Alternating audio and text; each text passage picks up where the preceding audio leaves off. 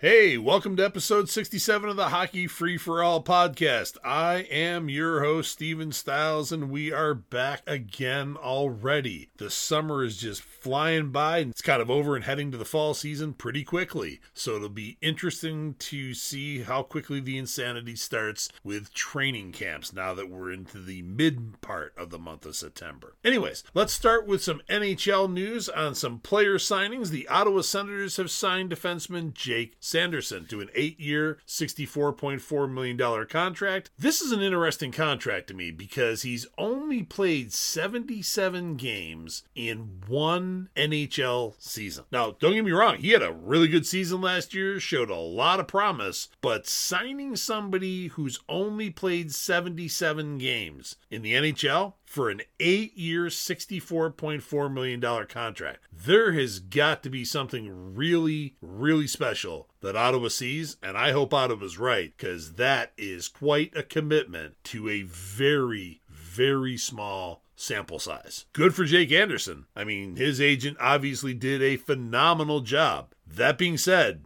they are doling out some heavy contracts, and one kind of has to wonder a little bit if maybe Ottawa offered this contract not only because of player potential here, but because they have had so many players that by the end of their first year contract or after having contracts that have gone 3 or 4 seasons, that the player decides to up and leave. So I have to wonder if this is maybe a kind of a knee-jerk reaction a little bit to them saying, hey, we don't want to keep losing players. We need to start locking them up for a little bit longer period of time. On to other team news, the Philadelphia Flyers have signed center Morgan Frost to a new 2-year contract at $2.2 million.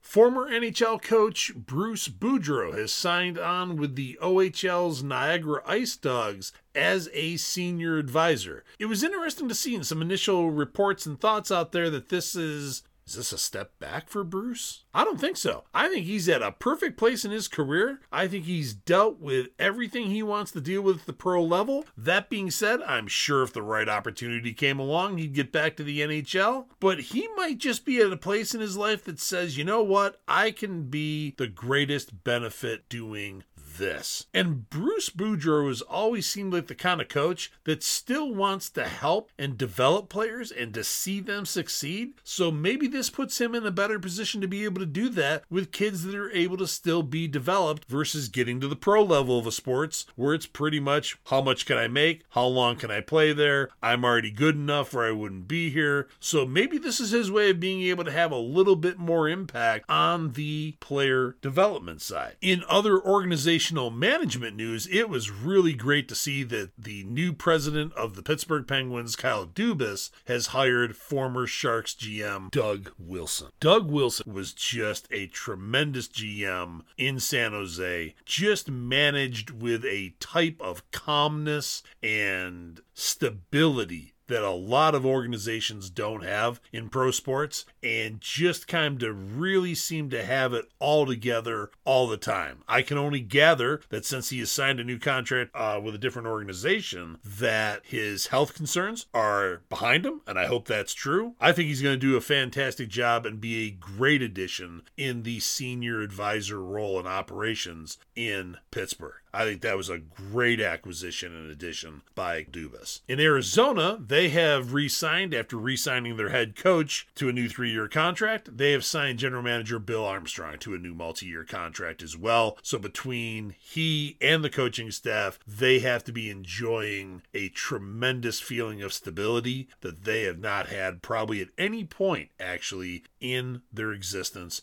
as a franchise. And I know a lot of people might point to Wayne Gretzky's time there. Undoubtedly a phenomenal man. Can't take anything away from the guy who's done it all. But I think there is even some trepidation or unsettledness as to how long he would stay or what would be his roles and overall impact on the team that Bill Armstrong and Andre Tourigny has just brought total stability to, which has got to be great for Arizona. At least they have one problem and one area solved, and hopefully things just continue to go great for them as well. Back to player news. NHL defenseman Michael Zotto has decided to hang it up after 14 seasons in the NHL, and what's bizarre about that is he doesn't seem like he's been in the NHL for 14 years. wow, did his career just go by in the flash of a pan. It seems like he was just drafted recently, but he's already been there 14 years and is moving on. In other player news, Mattew Knies has made a statement in Toronto that I think is heavily influenced by the fact that he's really good friends with his teammate Austin Mathews. I think it's the right thing to say, being that they're line mates in Toronto and things like that. But this might just be one of those things that you have a problem grabbing a hold of or agreeing with or maybe seeing eye to eye. He is referred to Austin Mathews as the best player, bar none, period, not only in Toronto, but in the league. Don't get me wrong, I'm not questioning Austin Mathews. I'm not one of those people going, well, I can do better. Not a chance. I mean, he is a tremendous talent. Austin Mathews is a very, very good player. Went first overall in his draft. Just a very accomplished player. That being said, as good as I think he is, he's not better than Conner McDavid. I'm sorry, it's not even close. Austin Mathews is a top talent in the NHL. No question about it. But Conner McDavid stands alone. Now, I'm sure there's going to be some fan disagreement with that. I get it. Your favorite team is whoever that team is. That being said, Conner McDavid is in a class by himself in the NHL right now and has been for the majority of, if not all of his career. He's just at a different level. If there's a player in the NHL right now that fits that such overused term of generational player, there is only one. That is Conner McDavid. And by the way, I'm not a fan of the Edmonton Oilers. They're not my favorite team. I mean, I think they're a class organization, no question about it. But that being said, I'm not even saying this about Conner McDavid because he's on my favorite team. He is just lights out the best player in the league. Now, could Connor Bedard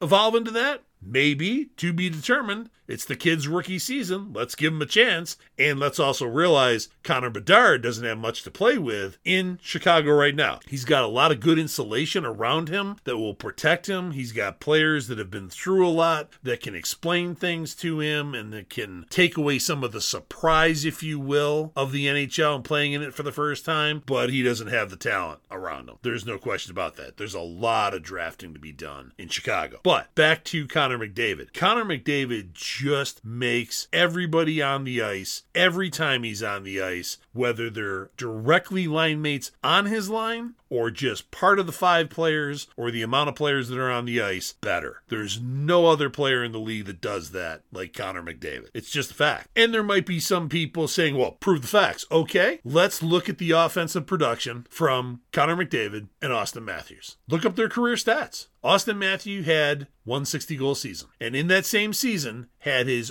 only 100-point season. Conner McDavid had 160 goal season this year. He scored 64, but has had over 100 points in 6 of his 8 seasons. One was cut short by injuries, and his rookie season, his second season, he ended up with 97 points, 3 shy of 100 points. So one could even argue he's had 100 points or better 7 out of 8 seasons. But let's keep statistics as they are. 6 out of 8 seasons is far more than Austin Mathews has had. And like I said, every time Conner McDavid steps on the ice, regardless of who lines up with him, regardless of the players on the ice, he elevates those players to a level they could not get to without his presence and participation on the ice. There's just nobody else that does that. Don't get me wrong. Austin Mathews is a threat every time he's on the ice. No question about that. He can win a game, but not on the level that Conner McDavid can. He just can't. Most players have specialty areas where they're threats. McDavid, when he's in the lineup, is a threat 5-on-5,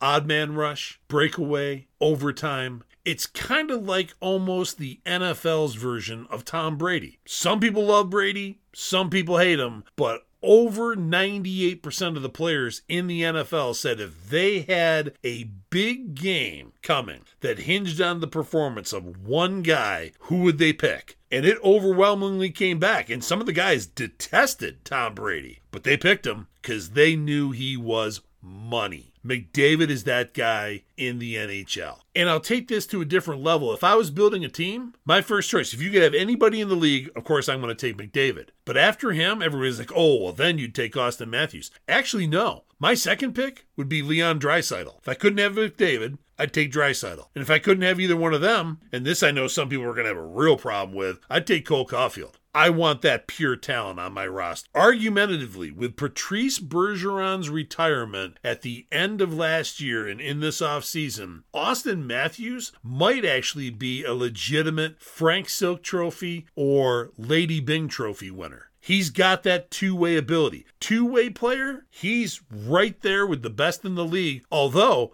from a two-way center position, I still would take Leon Draisaitl over Austin Mathews. And everybody's like, oh my God, how can you do that? Well, speaking of Draisaitl for a second, think about this for a second. McDavid scored 64 goals this year. Austin Mathews had a 60-goal season the year before. McDavid has had 100 points or more 6 times out of his 8 seasons in the NHL career, like we already talked about. Austin Mathews has had 1. Draisaitl has not only 4 100-point seasons, he's done something that neither McDavid or Mathews has done, and that's actually had 3 50-goal plus seasons. Draisaitl, everybody likes to say, well, who's this player remind you of? He is a clone of Mark Messier in two-way play, offensive output production, and influence on the game. He could be the next guy that literally, like Mark Messier said in 1994 when he willed the New York Rangers to the Stanley Cup, Draisaitl could actually be that guy. So from a two-way, durable, hard-playing, hard-to-play against, scoring threat, to me, Draisaitl is actually the most complete player in the league. From a pure talent perspective, nobody touches McDavid. He walks on his own level. He plays to a level that everybody else just isn't at.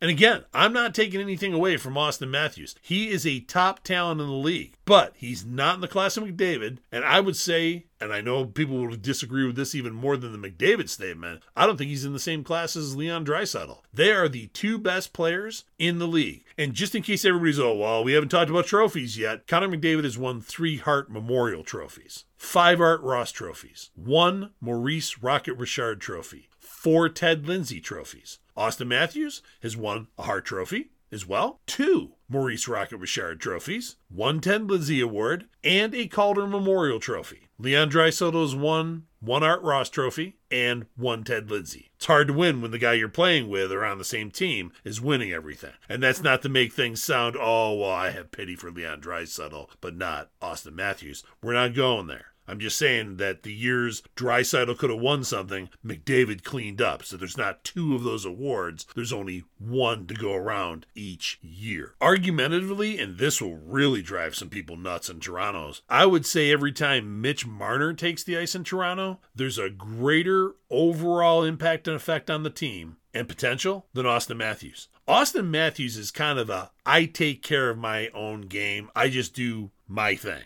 Nothing wrong with that. Mitch Marner is actually a greater distributor of the puck. I'd say he's a better skater. And believe me, Austin Mathews is a great skater. But I just think Marner is a more balanced skater. And I think he's a greater distributor of the puck. And he's got a deft shot himself. And again, I'm not trying to belittle or take anything away from Austin Mathews. It's just when somebody says, oh yeah, he's unquestionably the best, you kind of got to put that personal thing down on the table, kind of leave it there, not include that, because there's some other people that not only challenge that, but blow that theory right out of the water. Now, on to other news. It was some fantastic news, back to players for a second, that Logan Mailloux has been cleared by the NHL. Now, he hasn't gotten all the red tape and paperwork done yet, but the NHL has cleared him to play, at least to the AHL level. I think that's where he's going to play this year anyways, because there's just not any room on the Montreal defense. We'll get to that in episode 68. But the executive vice president, Jeff Gordon, expected Logan Mailloux will be cleared to play